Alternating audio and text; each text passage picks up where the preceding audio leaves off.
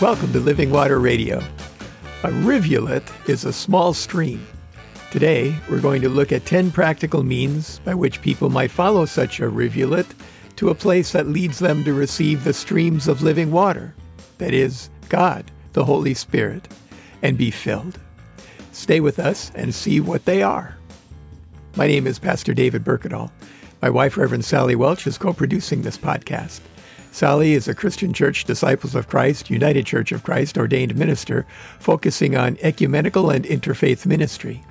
I served Lutheran Christian congregations in Compton, California, and in San Dimas, California for over 40 years. Today, maintaining our yard is my gym, and I'm active as a volunteer in the leadership of the more than 100 Evangelical Lutheran Church in America congregations in our area. Between the two of us, we have over 80 years of ordained ministry experience. Check out our first Living Water Radio podcast, number 0, Welcome and Introduction, for more information about us and this podcast. All streams have currents. They are always moving. Today we're going to look at 10 ways you can point people to the living water. These are not things you can do.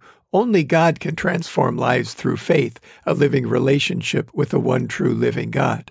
These are small things that the Holy Spirit can use as the means to move within people you know and care about, to bring about life transformation. They are like rivulets.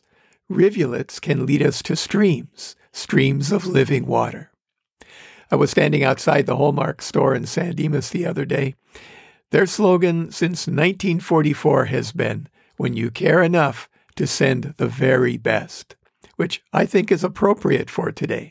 God sent us his very best. How do we participate in sharing that good news? The following are ideas from others' experiences that I have seen online and revised, or accumulated from reading books and articles and have revised, or things that I've heard about and revised, though with no source that I can find or remember, but for whose inspiration I am grateful. I came up with many of them from my own experience. Number 1, wear a sign. No, you don't have to put on a sandwich board and walk down the street. A sign is something that points to something else. Wear your grandmother's gold cross necklace, your father's fish pin, or buy your own. Wear a t-shirt or a polo shirt with your church's name on it or with a Christian message. They can create opportunities to share Jesus. In my experience, it's mainly existing Christians who will respond, but you never know who will see them or who will comment. Number 2, text somebody. Text them from church. Guess where I am? It's really good. Come with me next Sunday. Number 3, leave a pen. Have pens made up with information about your church printed on them. Leave them wherever you see them used in public. When you can, ask someone working at a store or a restaurant if they need pens. They usually do and are happy to get them. Say something brief and good about your church as you give them to them. Get them into circulation around the community you serve. Number 4, forward email announcements from your church to people. Include an encouraging message, and when the time is right, invite them to come to church with you. As Paul writes to the church at Corinth in 2 Corinthians chapter 5, starting at the 18th verse, "All this is from God, who reconciled us to himself through Christ, and has given us the ministry of reconciliation. That is, in Christ, God was reconciling the world to himself, not counting their trespasses against them, and entrusting the message of reconciliation to us. So we are ambassadors for Christ. Since God is making his appeal through us, we entreat you on behalf of Christ, be reconciled to God." Number 5, forward a link to your church's digital media to someone you know and care about. The restrictions on in-person worship have required churches to get creative and develop alternatives such as podcasts, blogs, Zoom gatherings, and digital forms of worship. Your church likely live streams your worship services or uses YouTube or Facebook or other media. It's easier to invite people to take part in your church's worship services than ever. Just send them a link. Invite them to talk about what they have seen with you afterward. Number 6, mail the good news. Did you get a Christmas card from someone last Christmas? Did it have a stamp with a Christian message on it? It created an impression, didn't it? Did you send them? Stock up on greeting cards with a Christian message and send them for holidays, birthdays, to say thank you, times of sadness or celebration, and so on. State your faith. Number 7, remember your godchild. Were you a godfather or godmother or a sponsor at someone's baptism? Be a consistent presence in your godchild's life and encourage him or her in their Christian growth and in their membership in a local church. Send Christian gifts at the anniversary of their baptism, other life event celebrations, and on Christian holidays. Remind them of the good things God has done for them. Number 8, strengthen your faith. Work on yourself, not on your witness. Relax. The Holy Spirit will give you the appropriate message to share. Read your Bible, pray, read Christian books, websites, and blogs. Serve others in the name of Jesus. Always be ready to be the means by which the Holy Spirit acts.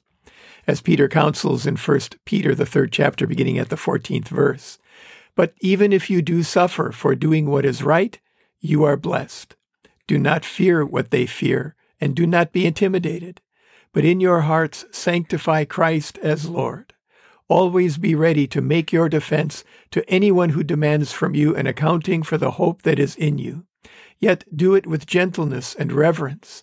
Keep your conscience clear, so that when you are maligned, those who abuse you for your good conduct in Christ may be put to shame. Number 9, listen for an opening. I don't know what to do. I feel so stressed. Everything has changed during this pandemic, and so on. Could be openings for empathetic listening. Listen. Share your experiences and your wisdom. Listen some more. Share what your faith has meant to you. Number 10, witness when eating at a restaurant. Pray before your meal just like at home, not to show your righteousness, but to be visible and unashamed. Let your light shine. Leave a big tip. Show your server that Christians can be grateful and generous. To share your faith, you've got to have something to give away. The most important thing that I can say about being a witness to the work of God is to work on yourself. That is, to be open and receptive to God's working on you. As Jesus said in Matthew 10, beginning at the 16th verse, "See, I am sending you out like sheep into the midst of wolves. So be wise as serpents and innocent as doves. Beware of them, for they will hand you over to councils and flog you in their synagogues, and you will be dragged before governors and kings because of me, as a testimony to them and the Gentiles. When they hand you over, do not worry about how you are to speak or what you are to say, for what you are to say will be given to you at that time. For it is not you who speak, but the Spirit of your Father speaking through you." Now, at that time, things were in flux for Jesus and his disciples, who were all Jews. It was a time of stress regarding who Jesus was, and today we might even say the same thing about our experiences in some congregations. But remember, when you give a defense of your faith, it is not you who speak, it is God speaking through you. Don't spend a lot of time thinking about your testimony. Make of yourself a good instrument. Listen to God. Let things happen in God's time. You are not in control. God is. You never know when people might respond to God's activity through one of these means. Be patient. Maybe these 10 rivulets will stimulate your own thinking about how you can share the faith that God has given you. May they be the means by which people you know and care about come to receive the gifts of the Holy Spirit, that is, like streams of living water. When you care enough to be the means by which people come to know Jesus, the very best, the only Savior of the world. Today, let's remember to pray for all those who have yet to get the vaccines and the booster, because they are most at risk to themselves and to others. And let's remember to pray the Lord's Prayer sometime today, the one that Jesus taught us. If you don't know what that is, contact us at therevsdavidandsally@gmail.com or send us a tweet to @DavidBurkadal and we'll send it to you. Send your prayer requests to either of the same addresses and we'll include them next time. Send your comments there as well. As always, we encourage you to stay hydrated. Open your heart to receive the living water from the source, God's self, the living presence of the one true living God, the God who gave himself on the cross so that all who believe and are baptized might be restored to the living relationship with God for which we were created. Remember your church. Identify one if you don't already have one. Ask a friend about it or a family member. Google it. Contact the pastor. When you have a church, go to or tune into the worship service they have available. And support your church financially so that it will be fully functioning as we move now out of the variants and back into the new normal. Support your pastor and church leaders, pray for them, and help them in any way that you can. They're trying to find their footing. They're trying to keep everybody happy. You know how impossible that is. Support them. Pray for them. If you or a loved one are having thoughts of suicide or are struggling with mental health issues, call somebody, contact a friend or a relative, Google a local national hotline, talk with a professional, reach out. You are not alone. There are people around you who will walk with you through this dark time and into the light. Wear a mask when you're outside your home, practice social distancing, wash or sanitize your hands regularly, get your vaccine. It's the one thing you can do to keep lowering the curve and to literally save lives. Do it for the sake of others. Avoid crowds if you can, and be outside if you have to be in a crowd. Be kind to everyone you come into contact with, especially those who are sacrificing their security to provide for yours. We all struggle in some way. Be a helper and an encourager. Thank you for listening to Living Water Radio. We are here for Christians and for the people of the Los Angeles metropolitan area who are looking for a sense of Christian community, a source of hope, and a way to thrive together during this global pandemic. We hope you'll tune in next time and invite your friends to do the same.